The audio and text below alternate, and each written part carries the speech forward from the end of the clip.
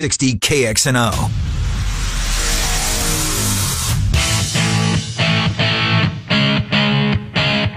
Ken Miller, Trent Condon. They are Miller and Condon on Des Moines Sports Station, 1460 KXNO. All right, good morning, everybody, and welcome in. It's Miller and Condon on a Monday, Des Moines Sports Station, 1460 KXNO, as we talk sports with you for the next couple of hours, and appreciate you spending at least a portion of that time here with us. Coming up on the BMW of Des Moines guest list here this morning, kind of a slow first hour of the program. We got a lot to talk about, and we will do that, but Dylan Montz at the bottom of the hour, our only guest scheduled in hour number one. We will take a look back at Iowa State's disappointing loss on Saturday night to K-State. In the 11 o'clock hour, Bama Bob will join us. Trent, Bama, and I will go around college football from a national perspective. What did we see this past weekend? What's set up for this coming weekend, etc. And look forward to doing that with Bama Bob and Trent at 11 o'clock. Then Mark Morehouse is going to slide on in here. Mark Morehouse from the Cedar Rapids Gazette, about 11:25. And then who's pinch hitting as we cover the Vikings Monday Nighter, I don't know, must-win game, pretty important game. It is, and John Shipley, our old friend from the Pioneer Press, will be stopping in. Shipley Kid will be by. We'll talk. Is that his right Twitter handle? Because it looks like it's Paul on Fuzzbass. No, that's him. Is it? Yep, John Shipley. Okay. And he'll be joining us. Him and Mark Morehouse, our guest right before, buddies from college. I didn't know that. Yes, longtime friends, and we'll see if maybe one of them can sling an arrow the other way, as we'll have those two back-to-back, going back in time, back to the 80s as they were starting their sports writing career. Indeed. Well, we find some time at some point in the program to talk about a guy who's finishing his sports media career locally, and I think it's a pretty big story. He's a good guy, and he's a friend of mine, and I worked with him and shared this microphone with him, and we will reminisce a little bit about John Miller, who's hanging it up on his own terms, which is really, really cool. And good for John for doing that. I was thinking a little bit about it when the announcement came out. He's going to join us before Christmas at some point. We thought we'd spend a half hour just kind of going back down memory lane as our paths crossed in this building. John took the 2 o'clock time slot for the very first time. There was no local sports talk in that slot, 2 to 4. And of course, now it's such a staple of your sports talk listening day with Murph and Andy. But John was on the air from 2 until 4, and one of 5 guys that were in the room for when the F-bombs went off. Oh, really? Yes. Okay. Yes, 1 of 5. And it's eerie, and we'll get into sports momentarily. Yes. But just to think about the 5 of us. Mm-hmm. And what has happened subsequent to that with all of us and the paths that are alive. Of course, Larry Kotler's tragically losing his life in a drowning accident. Just crazy, and just on and on. Anyways, I'm sure you could find 5 guys and do that for everybody, but that's just when I was going back down memory lane with John. Anyways, let's get into Iowa and Iowa State from over the weekend. It's Monday. There's not going to be a lot of room until next Monday for NFL stuff. We got a lot of basketball to talk about as both Iowa and Iowa State played over the weekend, both beaten in their final games in the respective tournaments, both beaten by, I think, pretty good teams. Yeah. The Seton Hall team certainly has my attention. They'll have Iowa State's attention in another, less than a week, which is just crazy how that works out. But we got to start football, and Dylan Montz is coming on at 10:30. So why don't we do Iowa State for a few minutes, then get into Iowa before we get back into Iowa State with Dylan. I just don't want to do a big 30-minute block or whatever, sure. 25-minute block on all Iowa State. But let's start there. And look at Trent, 7-5 most years for Iowa State is you're doing cartwheels for this, but it's different over there. And I understand why Cyclone Nation, not all of them, some of them are happy with 7-5. Some of them remember what it was like not too many years ago that you would cut off your right and probably your left one to be 7-5. But this was a disappointing 7-5 from so many. I think for so many people. And I certainly see their side of things. For the first time all year, they were outplayed badly in a football game, I thought. Yeah, it was a domination up front, and that's something that we're just not used to seeing out of this Iowa State team. The way the offensive line really came together as the season went on, that group of 4 seniors and how good they have been. and they were manhandled up front. And they, as good as Breece Hall can be, and Brock Purdy and everybody else in the skill positions, up front is where it starts, and that wasn't the case. Kansas State was the more physical team. It was really that way from the get-go. They went out there and they out-physicaled Iowa State. When you talk about this season in the 7-5, we've talked a lot about this year and Iowa as it's progressed, and about it's not the 9-3, I think, that's disappointing for a lot of people. It's the opportunity that's been there, and really the opportunity that's been there the last couple of years.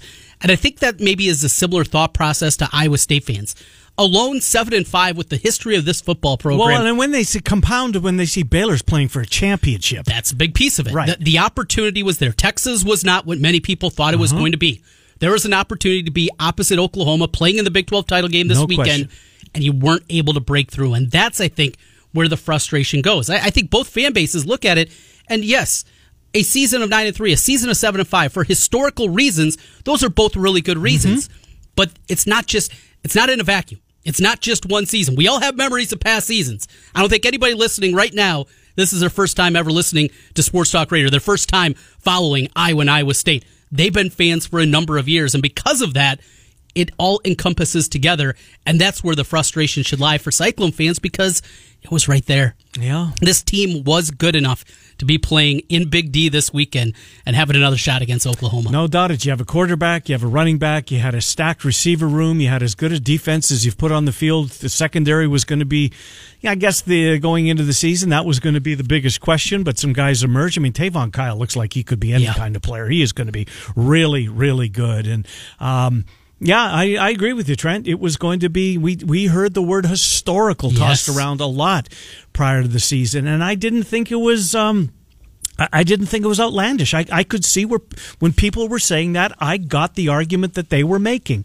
And for them to finish 7-5 and, Trent, find somebody who's not putting the Clones back in Memphis, for crying out loud, in the Liberty Bowl. You're still looking at those things, huh?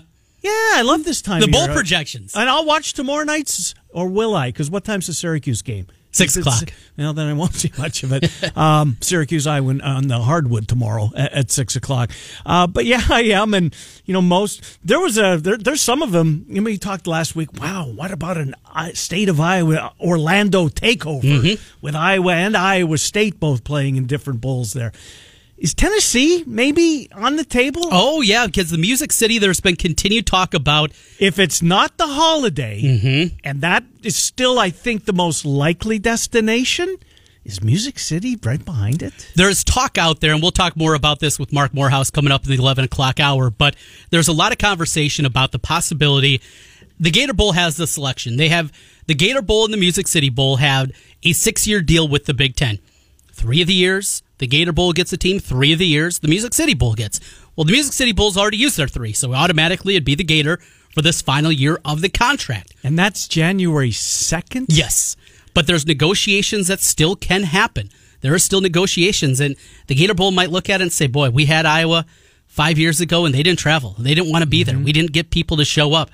We've had some of these other schools there, and it hasn't been good. We want to get Michigan coming in off a loss to Ohio State, and how are they going to travel? Off a loss. They got crushed by Ohio State. Or we can trade and take an ACC team and the possibility of somebody, closer, and somebody that will travel, somebody that is excited to get to that bowl game in a drivable destination, coupled with a drivable destination for Iowa fans.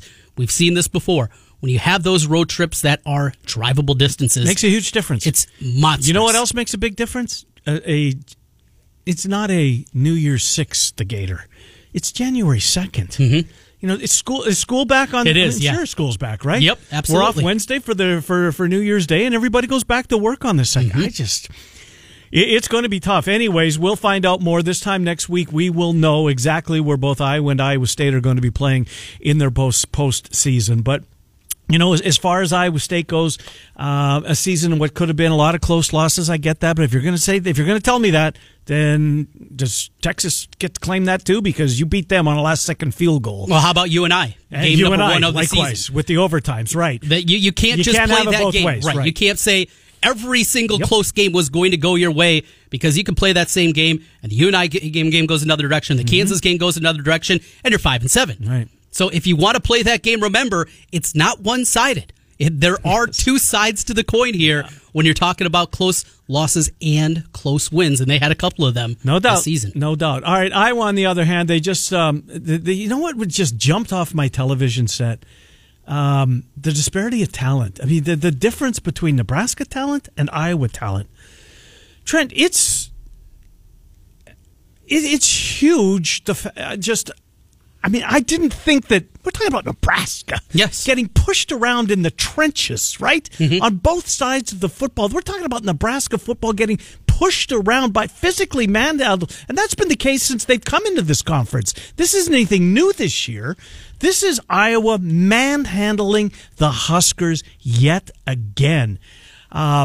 And Smith-Marsette's touchdown that's the second time this has happened to Nebraska this year. Yeah. And this month, not let alone this year. You go back to the Wisconsin game, they get a big touchdown, boom, kickoff return.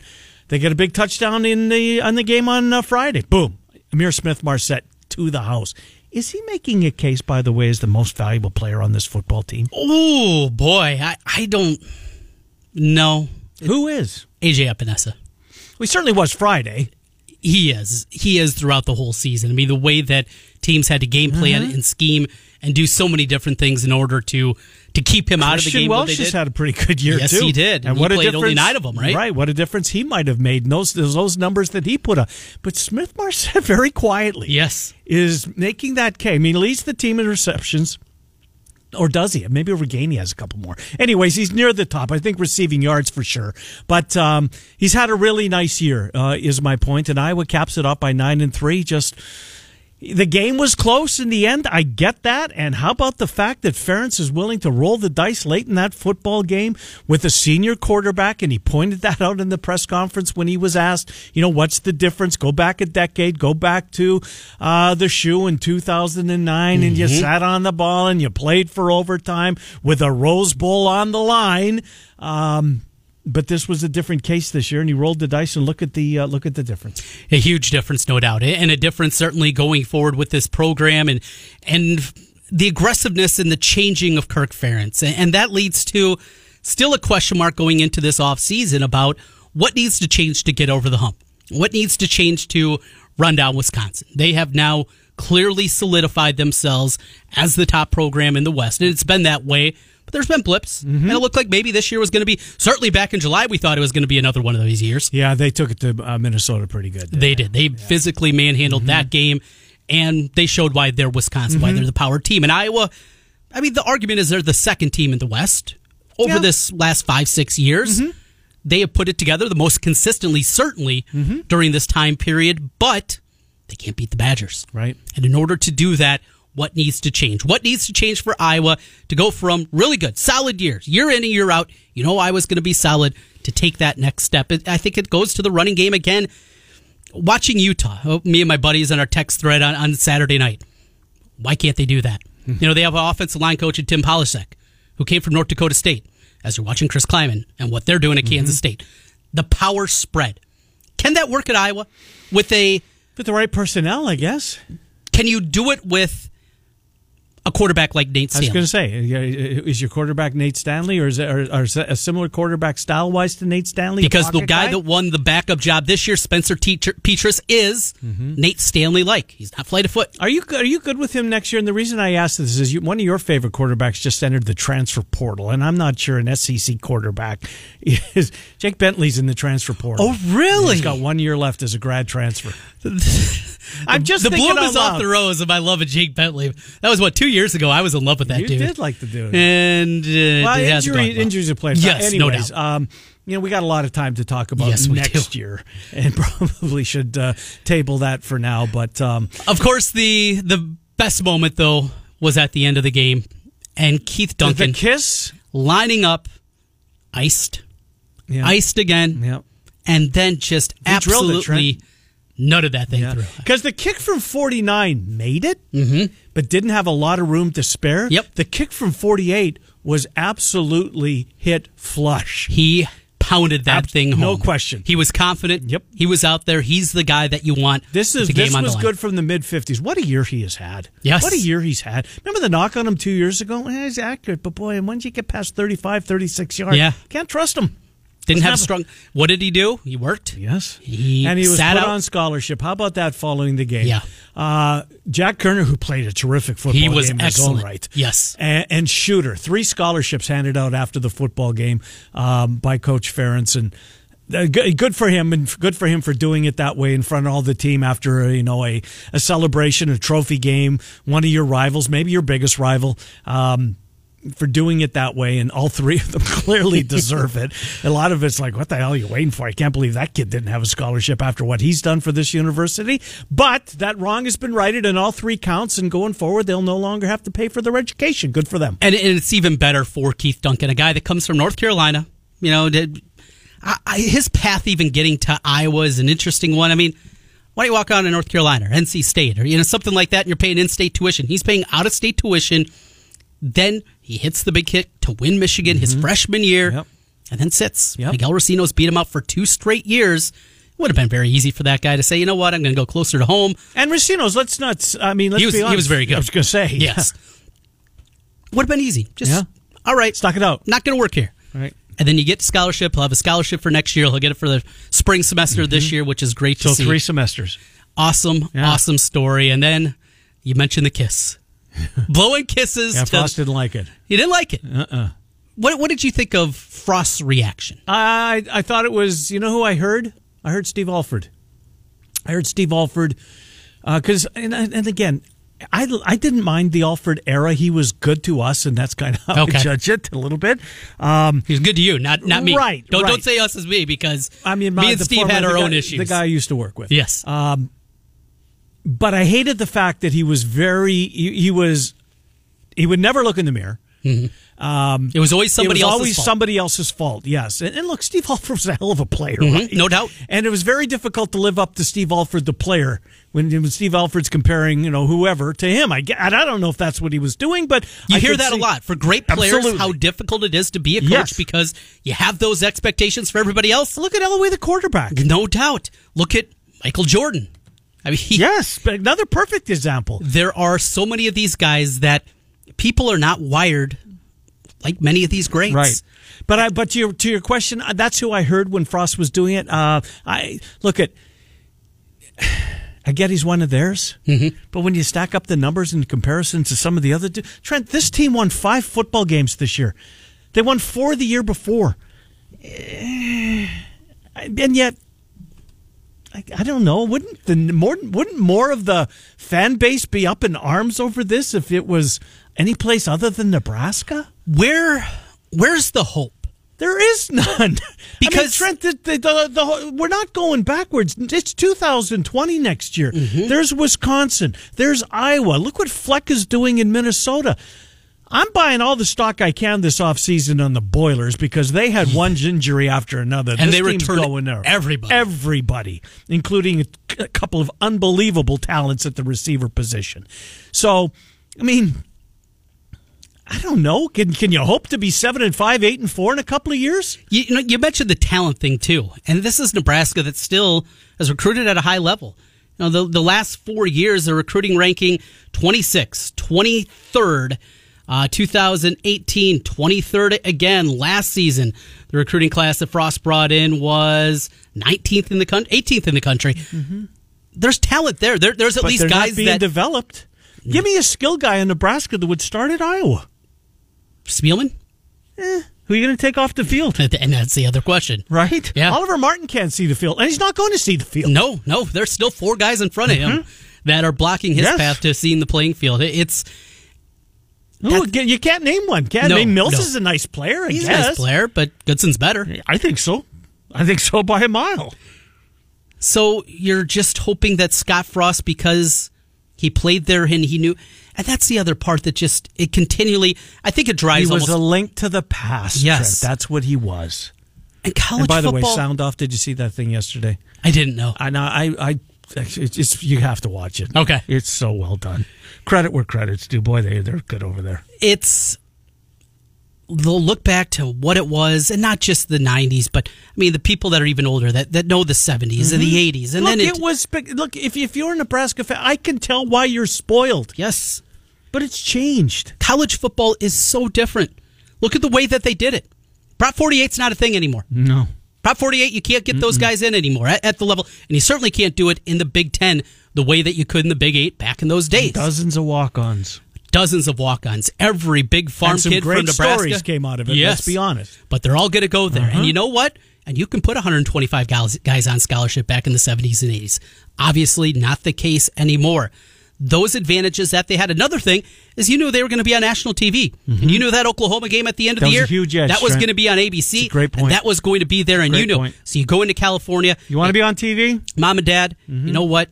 You're not going to be able to see your son every single weekend, but you know you're going to see this team on national television because they're Nebraska, because that's what we are here.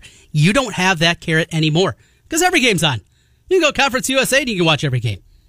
You can have Hassel calling Mountain West games. I mean, you're going to see every single game, so that's no longer there. And the way the power structure is in college football has changed so much as well. What's in the South? The evolution of population. With the exception of Ohio State. Yes, who's an SEC team that just happens to be located in Columbus. They're at a different level. That's what it is. So if the expectations change... They don't, though. That's the sad part. If it is... Hell, if they have a run like Iowa's had over the last 4 years, they should be singing his praises.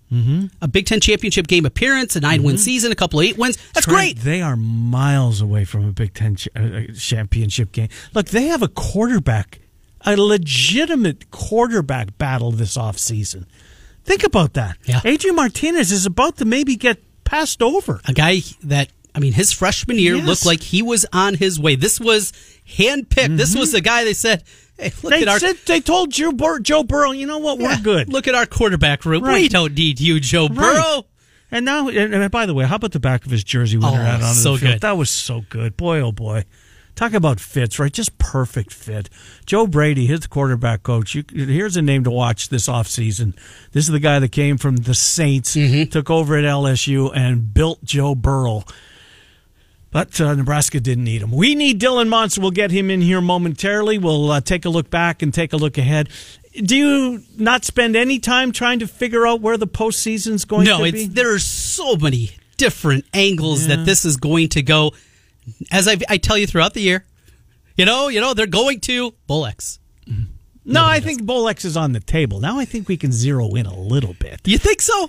Well, because Iowa could end up in the Citrus. Yeah, they could end up in the Gator. Yeah. They could end up in the Music City. Yeah. They can end up in the Holiday. They can end up in the Red Box. That's 5 bowls. I think it would be an upset if they're not in San Diego. How about this? They're not going to the Rose Bowl. Nope. They're not going to the Outback Bowl. Correct. They're not going to Detroit. Correct. The other ones, all on the table. They're in play. What about Iowa State? Because you scratch off the Camping World. They're not going to the Sugar Bowl. Not going to the Sugar. Not going to the Alamo. So then it is... It's everything the else Liberty still, Bowl or the Cheez-It or the Texas, I think. I would say Texas would be the one that I think makes the most sense, but it is so different, the politicking that used to be involved. And remember back in the day, end of October, there'd be teams accepting bowl bids. Have a couple losses in there. Hey, guess what? We're going to the Holiday Bowl. We're going to the Citrus Bowl. No, that's crazy that it was done that way. This is the way to do it. I think it'll be a big disappointment for our Cyclone fans back to Memphis. Yeah. Drivable. And now the opponent will make a difference. If you get an SEC team in there, and it sounds like maybe Tennessee's in the driver's seat or Kentucky. That's pretty good. That's pretty good. Absolutely, but if it's SMU or somebody else from the American, we're going to drive to Memphis for that. We were just there 2 years ago.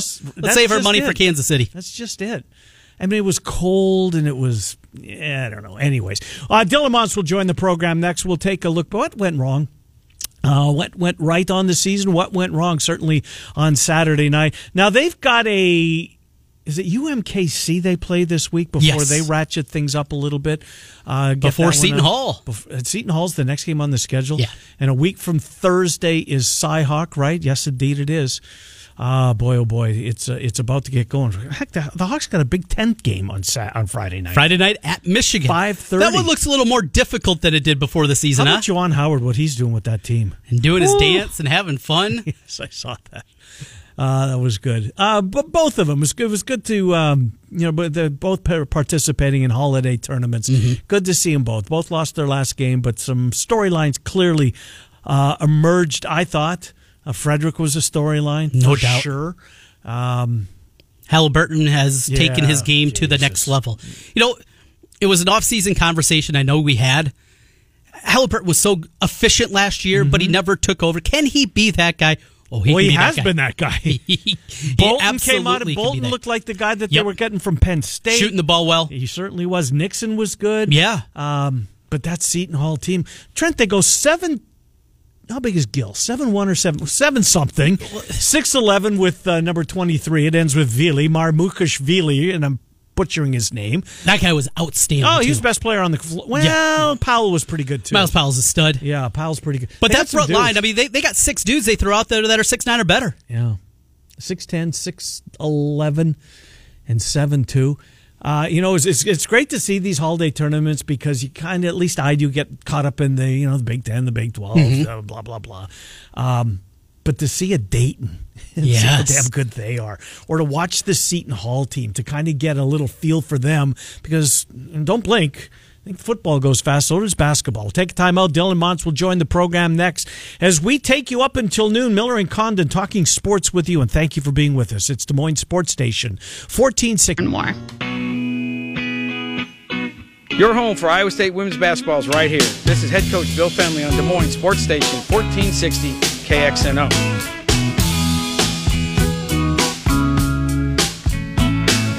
All right, welcome back. Miller and Condon, Des Moines Sports Station, 1460 KXNO, taking up until noon in the 11 o'clock hour. Busy. Bama, Trent, and I will go around college football from a national perspective. Mark Morehouse from the Cedar Rapids Gazette on Iowa and Nebraska, and looking ahead. And then John Shipley? John Shipley from the St. Paul Pioneer Press will opine on tonight's big spot with the Packers winning yesterday, Vikings in Seattle. I think Seattle can take the 1 seed if they win tonight. Can they not? I believe they can. Yeah, they would be because of tiebreakers, Absolutely. Right? They've got San Francisco so far, so a lot on the line to this one. Of course, the Vikings needed to hold their place with the Packers. Dylan Montz is a Bears fan. Don't know why I brought that up. Hanging around. We got Thursday you're still night alive, football. Right? Yeah, Dallas and the Bears on Thursday. Dylan joins us. Dylan, Trent, and Ken. They do. How are you? Doing well, guys, and I'm not holding much hope out for Thursday, but I'll watch like I always do. You're still alive. That's the main thing as the calendar turns into December. So let's, I guess, dot I's and cross T's on the 12-game regular season. I guess we need to start with what happened in Manhattan on Saturday night. It's just one of these things, Dylan. I mean, we've seen the numbers. We know the record over the last decade, or better than that. Just what K-State seemingly just has. Iowa State's number this past weekend was no different, and let's be honest, the way the game started, it kind of went downhill from there, huh? Yeah, it was kind of vintage Kansas State all over the place. They were able to run the ball really effectively. They were pretty solid on defense and got some good pass rush, which I think is probably the biggest thing that was maybe concerning coming out of the game and was evident all the way through as how much Kansas State controlled the line of scrimmage, which, given some of the strides that Iowa State took on the offensive line and some of the weapons that they have on the defensive line, seeing them struggle as much in the final game of the regular season was probably concerning and disappointing for people. But a few bright spots, I guess. Will McDonald. Oh, it was great. Showed up again. Sean Shaw, but overall, just not the way you want to go out in the regular season finale. This season ends at 7-5. We'll see the bowl destination. We'll find that out on Sunday. But a lot of what ifs still percolating around. All the close losses there. How would you characterize this season? Where would you put this season as a whole? Yeah, it's tough. I said 6-6 given the roster would be disappointing. 7-5. I think it's probably fair for people to be a little bit disappointed, but I think a lot of it is too putting it in the context. It's still another bowl game. They're back in the postseason, but I think overall it is going to be kind of that missed opportunity, what if type of year. When you talk about the close losses, the Kansas State loss on Saturday by 10 points was the most they'd lost by all year, obviously, with Oklahoma State being by 7, and then the 1 and 2 point losses that they'd had previously. So I think the postseason is great. People are going to go to whatever bowl destination there is, but I think especially with the way that game ended, a little bit of a sour taste, given what it preceded with all the close losses. The third down. I think that Iowa State was 1 for 13 on third down, which is obviously is a glaring statistic. And when you get that, when you have those kind of numbers, it's probably not going to go your way in the football game. Dylan Sainer, I guess that was one of the takeaways. The disappointing performance aside, Purdy, I don't think, had his best game. They took Kohler completely out of the football game, save for one catch late in it. But Dylan Sainer, boy, that was a nasty one. And, clearly this guy's going to be, if he hasn't already undergone his surgery, that's going to be taking place, I would think, maybe any day now, any hour now, if it already hasn't happened. But that was the big one, the Sainer injury. Guy's had he's never going to be counted on to catch 3 or 4 balls a year, but he does a lot of little things, and he's had his moments catching the football, let's be honest.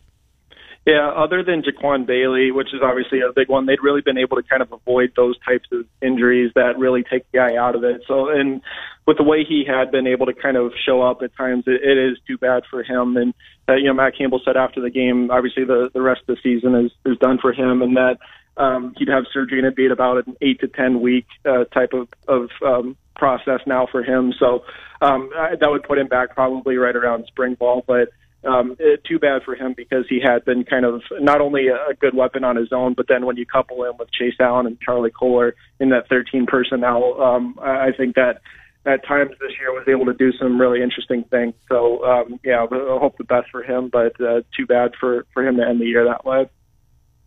1 of 13 on third downs, coupled with the wind that was there. It just couldn't get anything going offensively. You were there, Dylan. Tell us, the wind, obviously, on television, you could tell it was bad. How bad was it from your vantage point? Yeah, I didn't really get a good scope of it until I actually walked down onto the field to go across to the post-game press conference, and that it was whipping through the stadium. I think the plan would have been probably to have the short passes be really involved, but then that kind of comes back to the Deshaunte Jones stuff. He wasn't himself, was only used sparingly a few different points, so they had to really rely on the ground game. But with the way Kansas State was controlling the line of scrimmage, really tough for them to get anything going. But they downplayed the wind after the game, of course, but both teams had to play in it too. But it does feed a little bit more into what Kansas State does and really wanting to run the balls. Skylar Thompson was he 5 for 12? That's all he was. Yep. Yeah, so that's all they were able to do really is run the ball. But it was definitely noticeable and chilly there. Yeah, they had success running the football, no doubt about it. There's a couple of guys. You mentioned Will McDonald, and he's been really good the last couple of games. So let me start with him, and then I want to get to another guy. Seemingly every week, one of these guys that's got some eligibility left, underclassmen, jump up and get my attention. Tavon Kyle's been a guy we've talked a lot about. Shaw we've talked about in the last couple of weeks. Tucker Robertson's that guy I want to get to in a minute with you. But Will McDonald is one of those guys that his light seems to have gone on. The expectations were there in the offseason. The wait till you see number 9. This guy's a different player. Then he kind of bounced around as he tried to find his position. He's found his position. They need to keep him right where he's at because they've got something there. Yeah, his athleticism is just apparent with the way he's able to beat the offensive tackles. And, I think the scary thing is if he does put on some weight, I think he could be a force there if he's able to keep some of that athleticism. But was he 5 sacks the last few weeks, really is starting to show up and speed up the game a little bit. And I think that's what you want from a pass rusher is just to make, even if you don't get to the quarterback, just have them make quick decisions. And he's certainly doing that right now. So bodes well for the future when you couple him with Shaw. You have one of those guys on either side of the ball. No doubt about it. Well, we've talked about, like I mentioned, we've talked about Kyle, we've talked about Shaw. Zach Peterson's been that underclassman that's caught our eye. Tucker Robertson, what's his story? He's obviously got a big chance ahead of him because Jamal Johnson's going to graduate. I thought he made some plays in this football game, and maybe it's just a product of, for whatever reason, kind of getting caught up in the shuffle with the numbers in front of him, but he's starting to take advantage of some opportunities as well. Yeah, I've noticed him a few different times throughout the year, and he's kind of interesting because I think he started his career playing in the interior line, and he got flexed out to the end and has been playing with that second group a little bit with Jamal Johnson, with Matt Leo on the other side.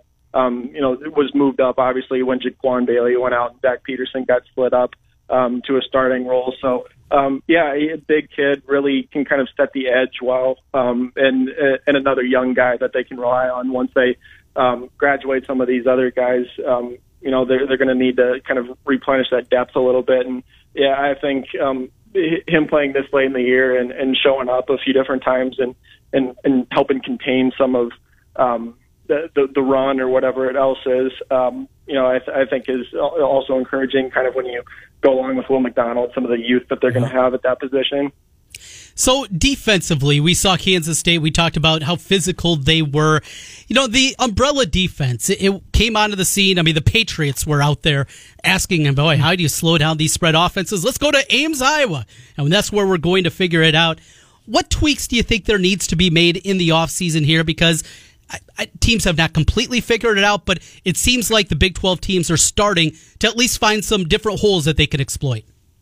Yeah, I think there's two things. I think one of the biggest things is finding a way to contain a mobile quarterback. And Skylar Thompson wasn't able to run, totally free, but he was able to make enough plays on, when you get into long down and distances, sometimes they're susceptible just because you're going to go with that cloud umbrella coverage.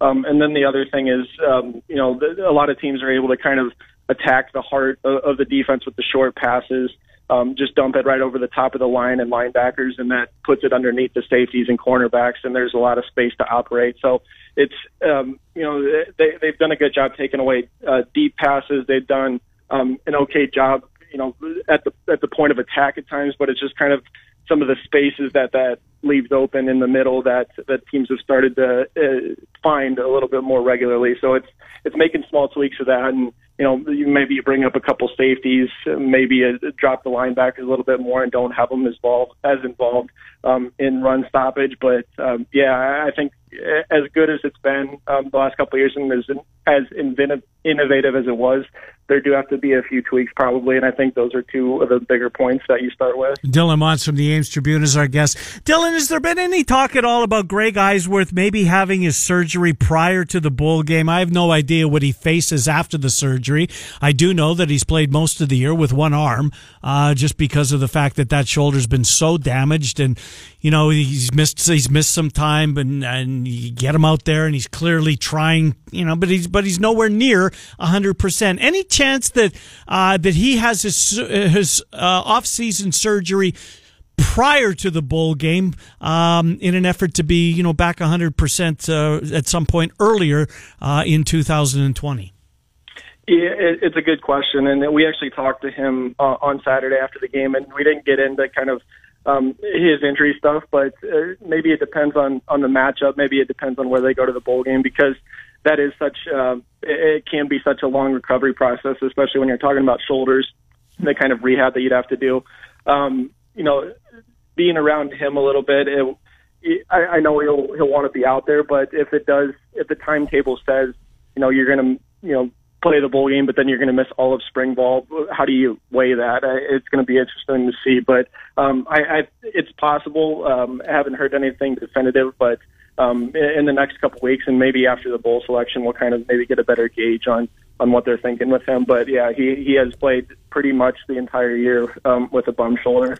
Dylan, with the end of the regular season, of course, the silly season is here, and that means coaching changes all over the place. Transfer portal. That's going to be a big piece, too. But always Matt Campbell's name going to be in consideration, it feels like, for a lot of the different jobs that are out there.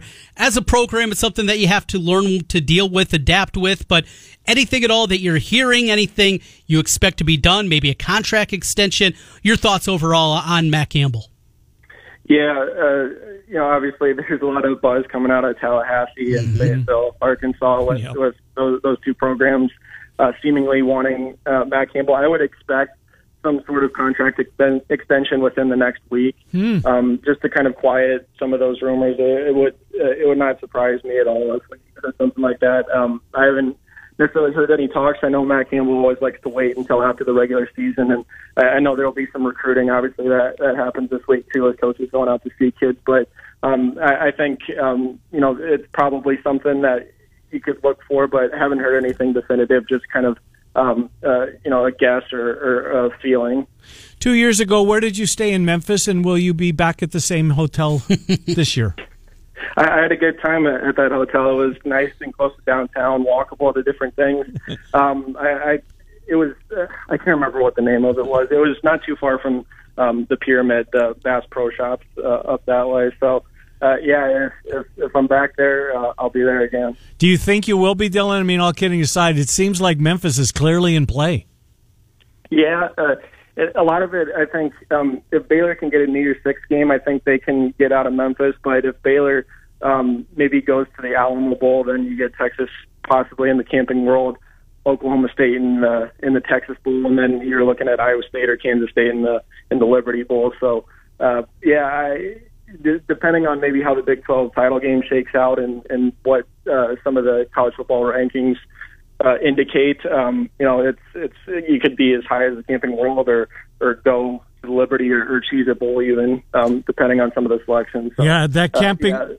I was going to say that Camping World Bowl. If they have a chance, they being the committee, they have a chance for Notre Dame, Texas. I mean, no offense. Yeah. How do you not take that, right? Well, yeah, you're not going to pass that up, and kind of the same with the Alamo Bowl. I know, people are saying Texas 7-5. They're getting rid of their whole staff. Basically, it's a disappointing year and all that, but still, you're going to get.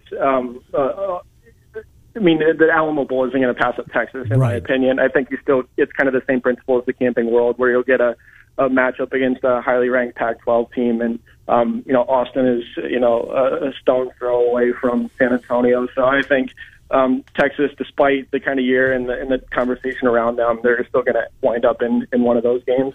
Dylan Montz from the Ames Tribune. Dylan, thank you. We'll talk to you later on in the week. Appreciate it. Now, do you have any football media availabilities this week, or did they shut things down for a week?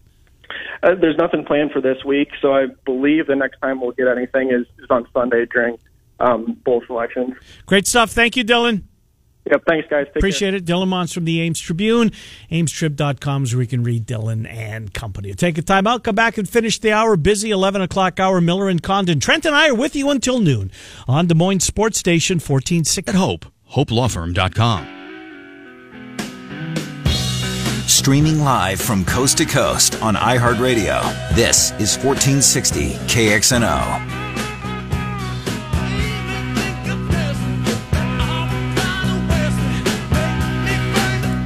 Welcome back, Miller and Condon, Des Moines Sports Station, 1460 KXNO, with you until noon. Busy hour coming up here on the program. We are about to segue into a lot of our basketball guests. Boy, yes. I was sneaking a little peek ahead, trying to soften the blow of football being over. I know you're disappointed. I know you're sad. I am sad. I hate and love this time of year, but well, this is going to be a fun month, is it not? No it doubt. Really is. Yeah. If Iowa State, I think we both felt was good enough to be a tournament team. Yes, and I still do. And nothing's changed there. Correct. Not for me, anyways. A tick better than awful. Trent, I was encouraged by what I saw in Las Vegas. Will this team, will they have a chance going into, say, the last 2-3 weeks of the season? Maybe it's, they got to win 5 of their last 6 or something like that, but can they at least do that? Fingers crossed. Keep their head above water. Fingers crossed. I think so. I do. I'm with you. We got Scotty in studio. We can talk wrestling. Did you see the Hawks last night? I just saw on Twitter. They clubbed the Badgers. Maybe a national championship back. So Penn State's down? Is that what you're saying? Or Penn State's I was stacked. Are they really? I was stacked. They're building for this season. Now Spencer Lee is getting ready for the Olympic trials. Mm-hmm. That's going to take away a little bit. He's still going to wrestle. This is an Olympic year. Yes. Forgot all about that. Japan, Tokyo coming up. What, August? August, I think, probably. Late July, early August, right in that range. Can they move them to June? Well, sometimes we get the World Cup. That helps in June. No, it does. It's, but yeah, I get moving up just a little bit more because we're getting into football mode at that point. Indeed, we are. But, back to Iowa basketball. Trent, I had zero expectations going to Las Vegas, and watching them play. Yeah, they played hard. They did, absolutely. They played some defense. Even in the second half, the kid went off. What, Malachi? Yeah, Malachi. Yeah, he went off, but it wasn't there's so many times we've seen Iowa teams under McCaffrey where it's just wide open shot after wide open shot. They were defending. It was just better. I mean, he's making shots. That's going to happen. Like 22 of his 28 or some stupid thing like that. He was ridiculously good. It's a good San Diego State team, too. Yeah, they are. Now, see, here's what I missed, and apparently I don't think the television... Did McCaffrey and the San Diego State coach get a little heated, or McCaffrey got a little heated? Yeah. Because they came back from a break and kind of... and mentioned the fact that some of Fran's assistants had to hold him back, and then they didn't show anything, and I didn't see anything after the fact. Did you see anything? I saw something. I think it was Mark Emmert. He was the only beat guy that was out there. Yeah, he was. Yeah. Had something on Twitter that Did he? Just about that. But overall, my favorite part about this Iowa team right now is they got tough guys. How many times have we seen Iowa basketball players, Iowa basketball teams where maybe they just didn't have that same toughness that you want? Well, they had Woodbury, and they've got Pemsel, and they've got Connor McCaffrey, who fills that role really well. Connor McCaffrey had a really good weekend, I thought, Trent.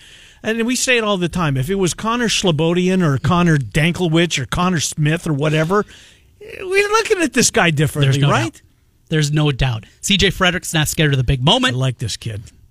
I like this kid a lot. They're going to fight.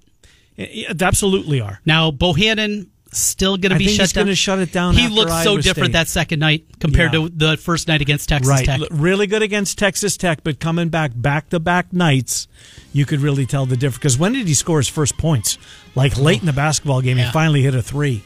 But yeah, I was encouraged. I'm encouraged by both of them. I like what we've seen so far. Yeah, they had no answer for Flynn. Malachi Flynn, 22 of his 28 or whatever in the second 20 minutes. He was They were up 16, Iowa was in the basketball game at one point. So it wasn't all seashells and balloons. Miller and Condon take you until noon. Thanks for being with us. Busy 11 o'clock hour coming up next on Des Moines Sports Station.